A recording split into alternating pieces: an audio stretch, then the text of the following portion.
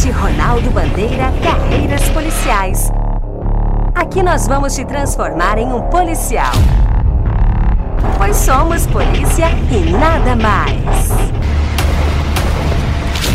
Bom dia, boa tarde, boa noite, boa madrugada, galera. Quem tá falando com vocês é o professor Douglas Canário, o passarinho mais famoso do Brasil. E eu tô aqui no curso Ronaldo Bandeira, iniciando com vocês mais um podcast. E eu quero falar nesta dica de Direito Administrativo com vocês sobre os poderes da administração pública. Fica ligado no tema chamado de poderes. Você tem que ficar ligado no poder hierárquico. Lembra, sempre o poder hierárquico, a palavrinha mágica é o refrigerante. Qual refrigerante, Canário? É soda. Se eu tenho soda, o S é de subordinação, o O de ordem, o D de delegação e o A de avocação. Eles decorrem do poder hierárquico. Só vale ressaltar que nem toda delegação tem hierarquia. Mas se a banca afirmar para você que a delegação decorre do poder hierárquico, tá certo sim.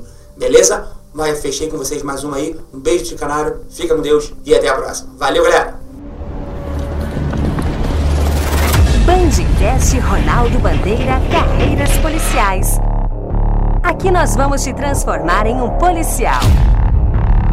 Pois somos polícia e nada mais.